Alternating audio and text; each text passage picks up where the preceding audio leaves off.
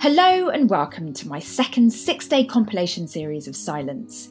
Each day over the next 6 days, I'm bringing you the best of some 13 hours of raw honesty and vulnerability that happens on this show. Silence is a weekly podcast and conversation between women in science, technology, engineering and mathematics, or STEM.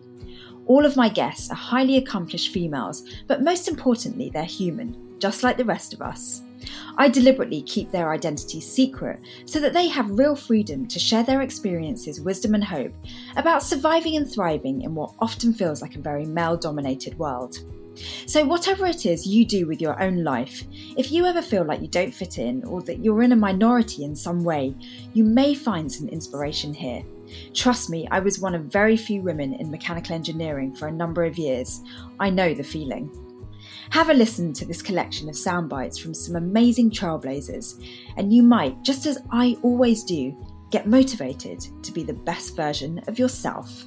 Enjoy. I think for me, what did it was finally feeling confident in myself as a scientist. And for me, actually, that was when I finally got that first author Nature publication. That was, for some reason, being published in Nature was always something I had as a big goal of mine. And finally, my first year as a postdoc, one of my papers was published in Nature, and it made a little bit of a splash, and it was kind of an exciting result.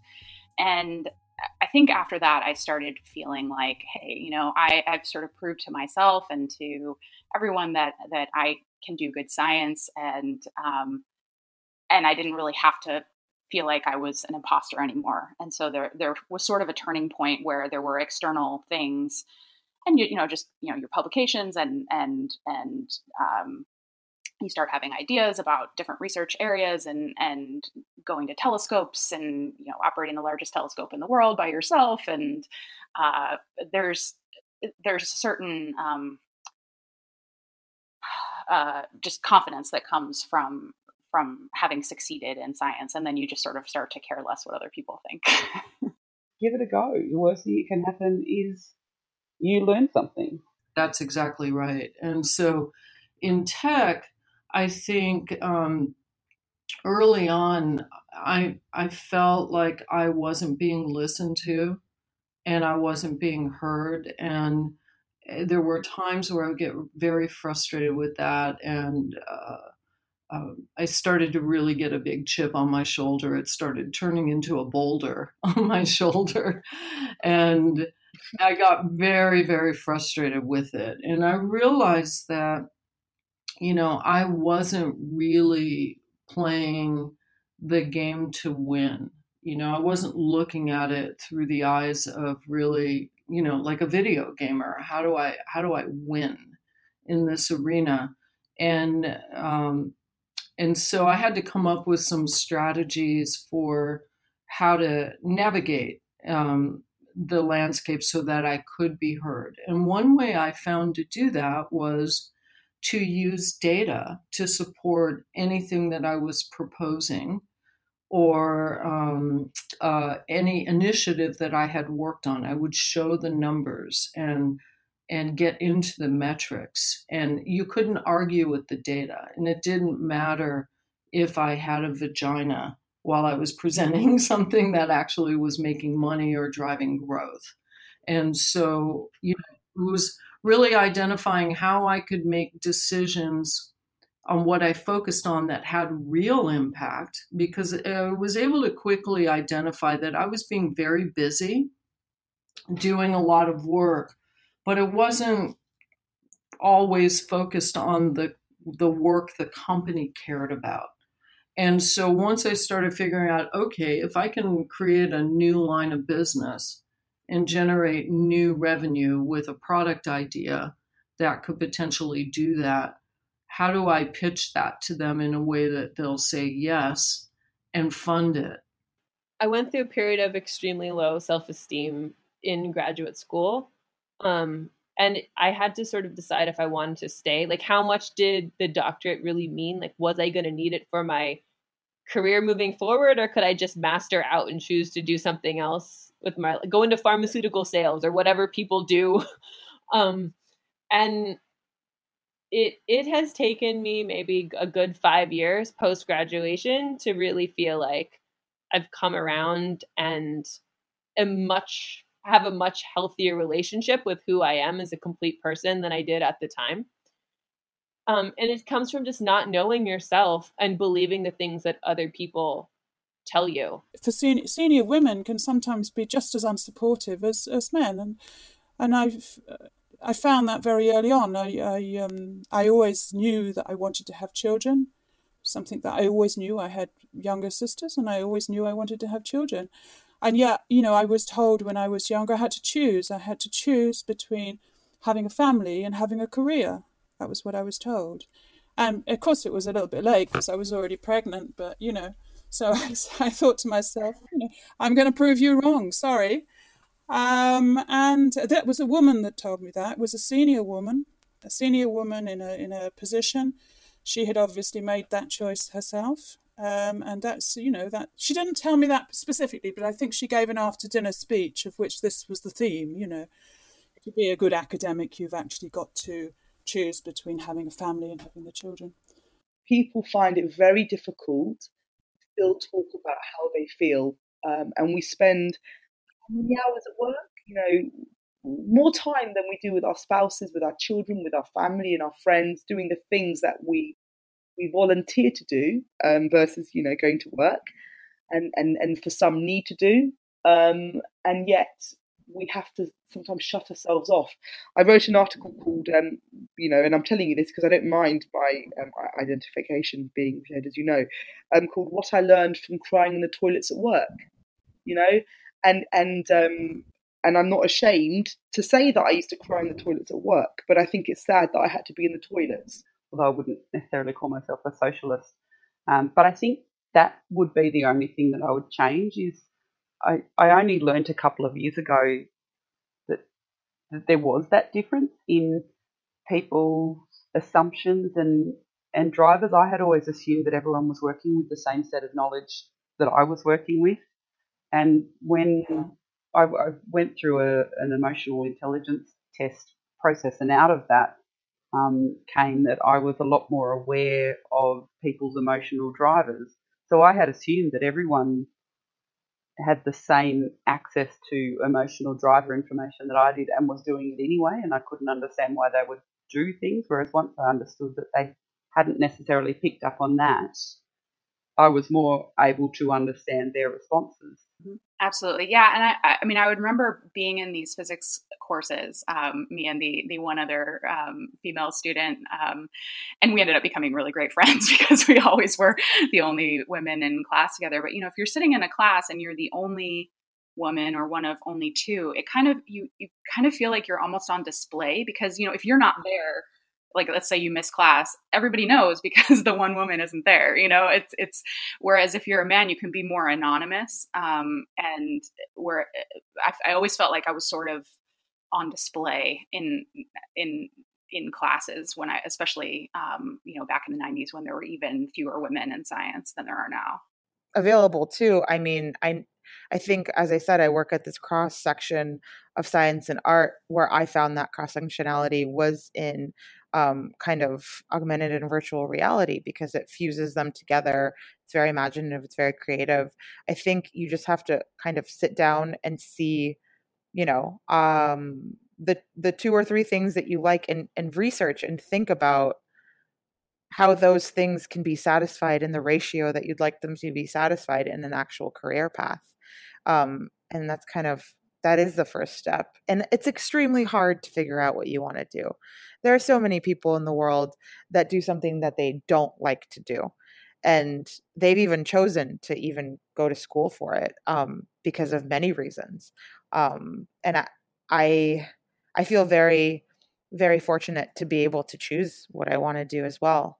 And I take full advantage of the positivity of that and of the places that I can go with it. So I think when you come from these communities, you automatically do feel different and you become sort of cultural chameleons. When you're at home, you're sort of we have one mask. And then when you're, at school with people from outside of your ethnic community, you have a different mask. And then and you end up sort of, being able to run between both communities, which for us was quite different. I think coming from a British Muslim Asian community is very different than the sort of white British community. So I think it just allowed me to really build my communication skills in terms of adapting to different people.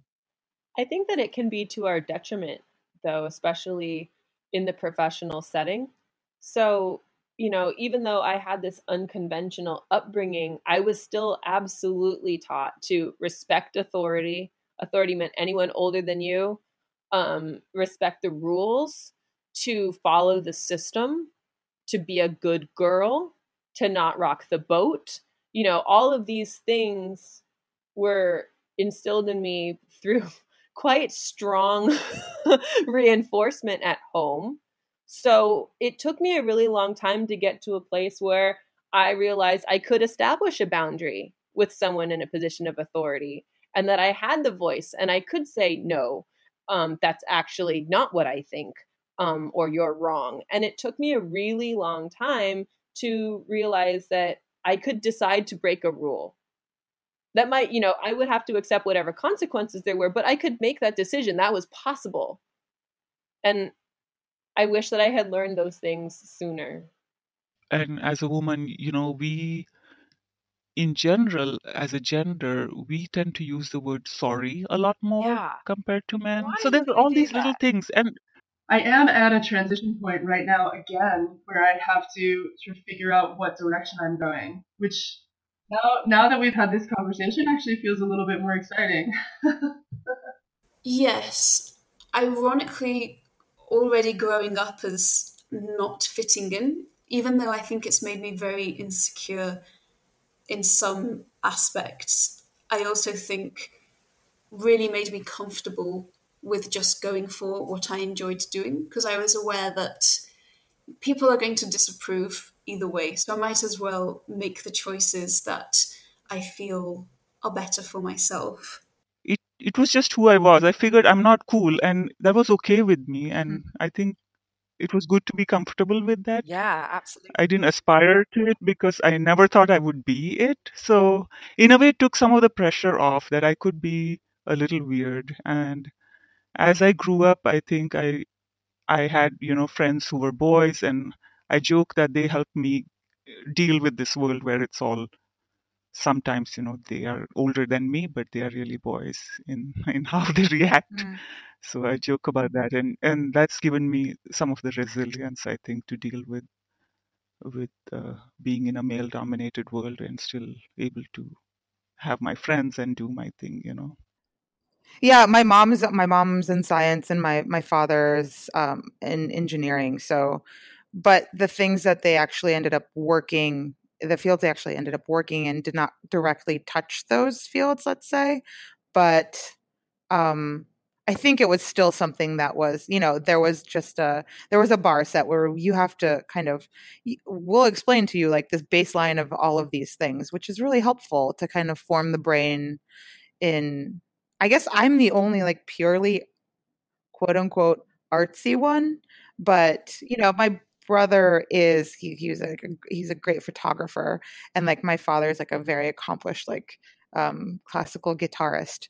So it's like, but those things weren't focused on, and that's what I didn't understand in the beginning. It's like, why do you have to choose one? Why can't you be both? And I think as time goes on, and I think in our society now especially, it's okay. It's like pretty normal to hear that someone is a scientist, but I also play accordion. Like that's not really crazy. But I think in the academic system, you have to choose.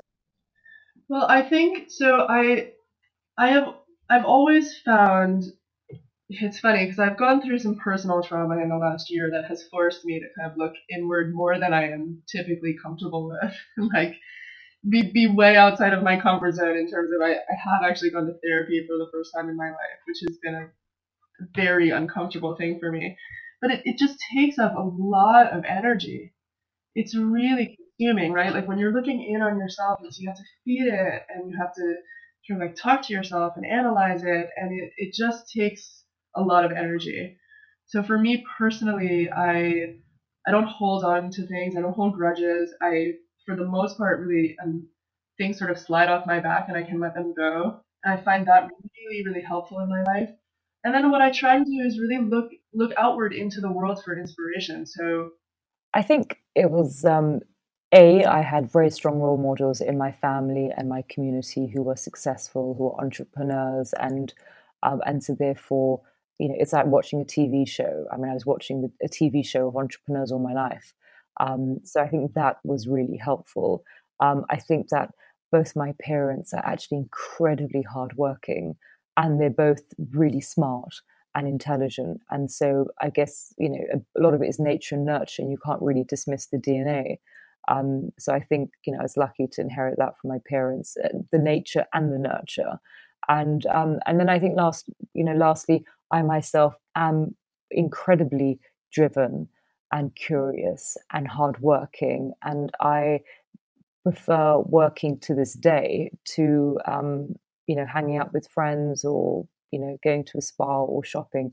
I'm sort of just wired for work, and I'm wired to learn, and my enjoyment comes from learning, not from buying a handbag. Although I think everyone experiences imposter syndrome, I think because of how we're brought up, we're much more likely to be sensitive of what others think, and we're much more likely to second guess the quality of our work.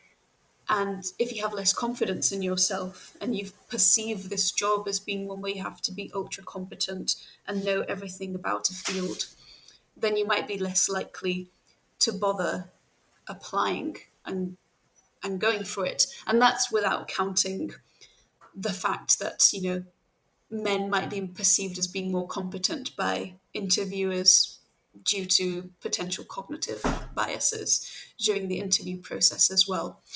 So I wonder if all of those together are probably factors that influence that. And also, to a degree, I'd say a lack of role models. I would say in the field of zoology, the gender balance is getting better and better compared to other science departments at my university. And actually, seeing young fellows who are women or who are starting their own lab has actually been quite inspiring for me. And it's actually what's made me gone from definitely going to leave academia to might consider returning in the future. My grandmother's part Chinese, and she was kind of raised, she's passed away now, but she was raised with the concept to be self-promoting would actually bring you bad luck. That you don't talk about yourself and what you accomplished. And we've seen that, that's definitely an attribute in some cultures. Well, in American business, especially, even more than Europe, it's a requirement. Well, I think you said it's not just for in relation to girls. I think that it's important when you're entering into a career or when you're embarking on a PhD, which is a 3 or 4 year project, that you have, that you make sure that whoever it is you're working, you're going to work with is somebody that you feel you can get on with, because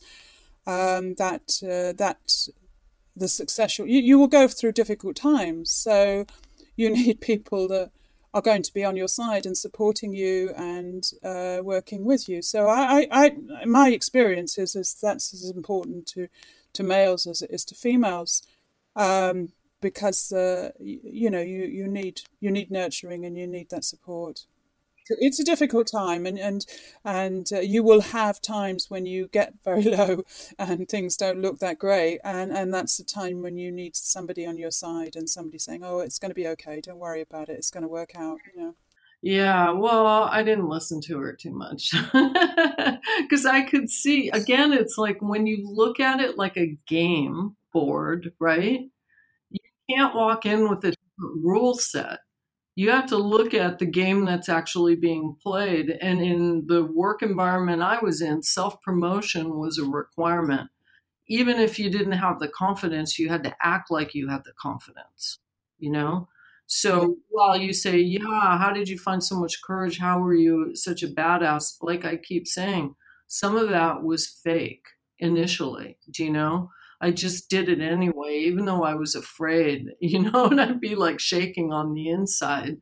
There was a part of me that knew that part of the way that these people played that game was that you have to appear like you're in control and that you can do it, I think we're seeing some of that with celebrities posting like no makeup selfies and like leggings and sweats sort of like becoming a hip thing to wear. I hope that we're going that sort of direction. But I wanted to mention something about that sort of relatedness and belonging piece. And I mean, it's one of the core psychosocial needs that we have as humans, right? If we don't belong to the group, then we get eaten or we get sick and we die because we can't share the resources of the group. So it's so encoded in our DNA. And unfortunately, that social pressure of what women have to do in order to be valued and seen as being, part of the group is really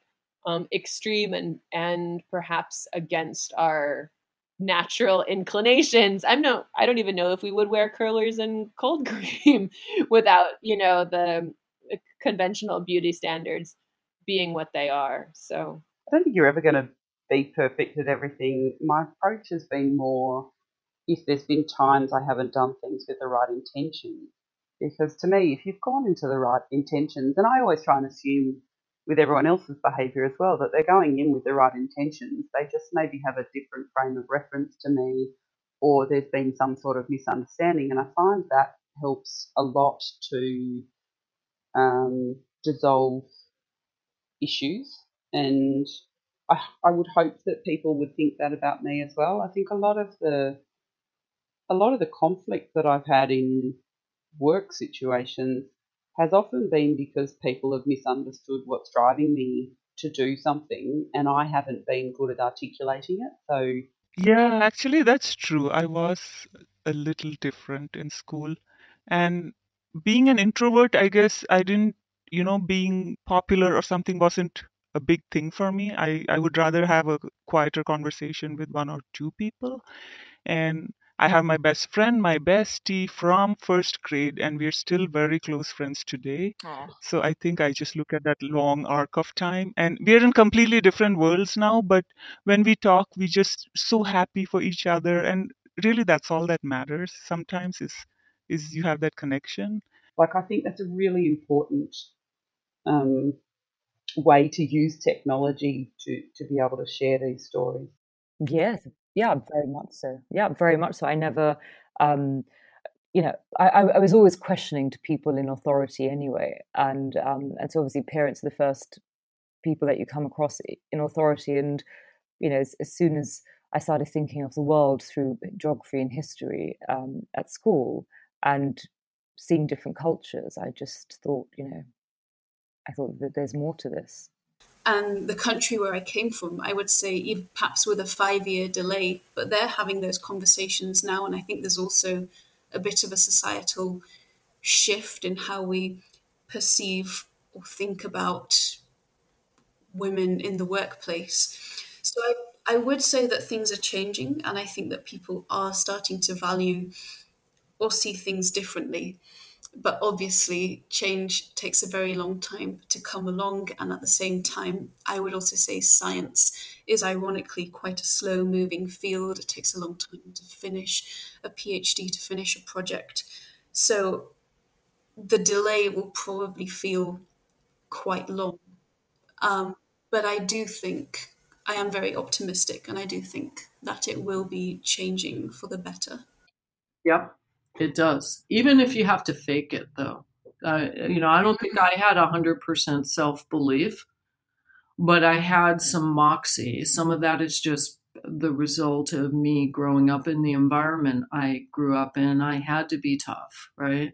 I was going to say, I think you have to choose your friends and your partners very well as well, because, and like I said, I chose my supervisor carefully. I knew that this is the guy I could work with. I think it's the same with your partners, or you think, well, this person is going to let me grow. This person is not going to try and stifle me, not trying to make me into something I'm not. This person is going to let me grow into the person I want to be, and we'll try and find a way. And if I want to have children and they want to have children, then we'll find a way to do it. But I don't think it's like I went for something and I knew exactly what I was going to do and where I was going to end up.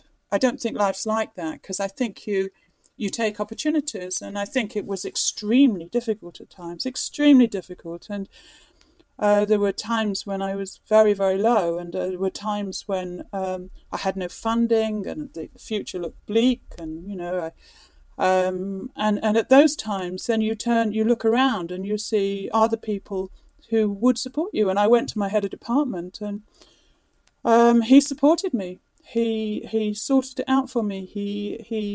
We put together a package, and he wanted me to do something which was, for me, technically quite difficult.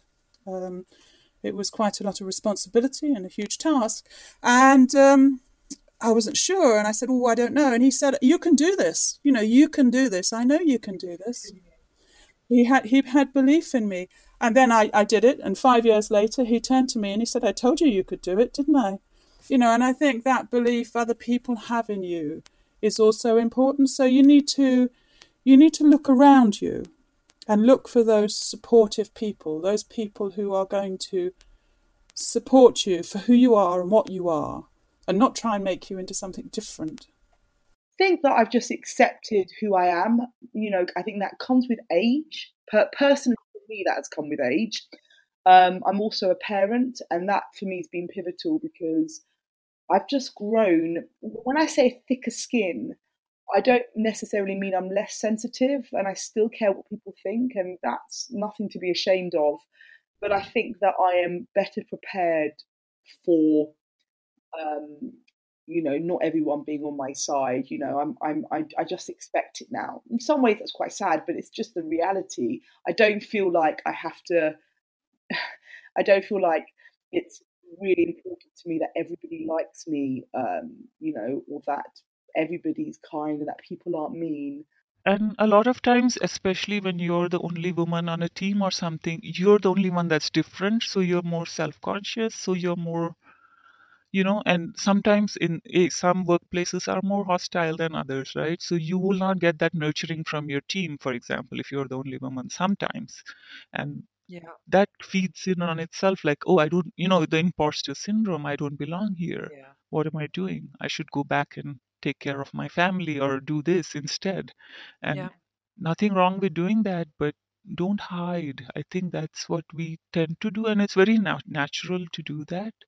But I mean, I keep talking about Maya Angelou, but what she said is so true. Surviving is important, but thriving is elegant. And that was beautiful. I love it. I had it on my whiteboard at work, and it became a mantra, in a way you tell yourself these things. Yeah, okay, I'm surviving, but I'm not thriving, because I'm not feeling that joy of coming into work and doing something. And then slowly you start to take those baby steps, even if to gain your own respect and your confidence, and say, no, I know this, so let me say it clearly, and speak up.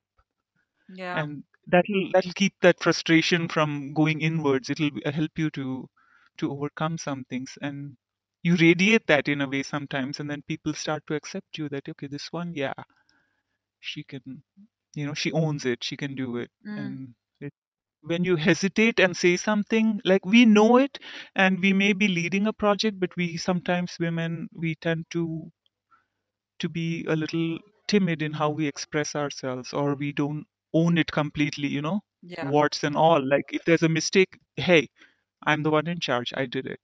We don't hide, we don't panic. And I think that comes slowly over time, but it takes work. You got to keep reminding yourself, okay, get out there, do this. And I have really made it an effort to teach other women how to do that, because I had great men who mentored me or sponsored me, in those areas, and coached me.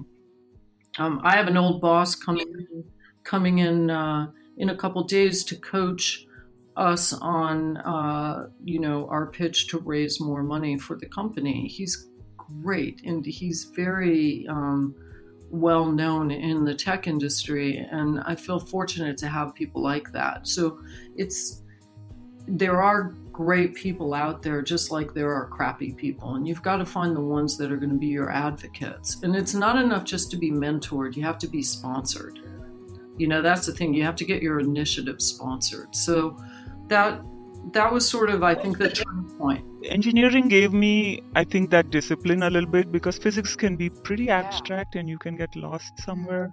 And I wish everyone a wonderful journey. We need more badass women in this field, and I think I love what Warren Buffett said. We've had a society where only 50% of the population has been contributing, and how amazing the world will be when we can get the other 50% building and contributing at the same level, and we have to allow that to happen. That's all for today. Please do subscribe, rate and review the show. I'd love to have your feedback. Thanks for listening, and catch you tomorrow for more from the best of silence.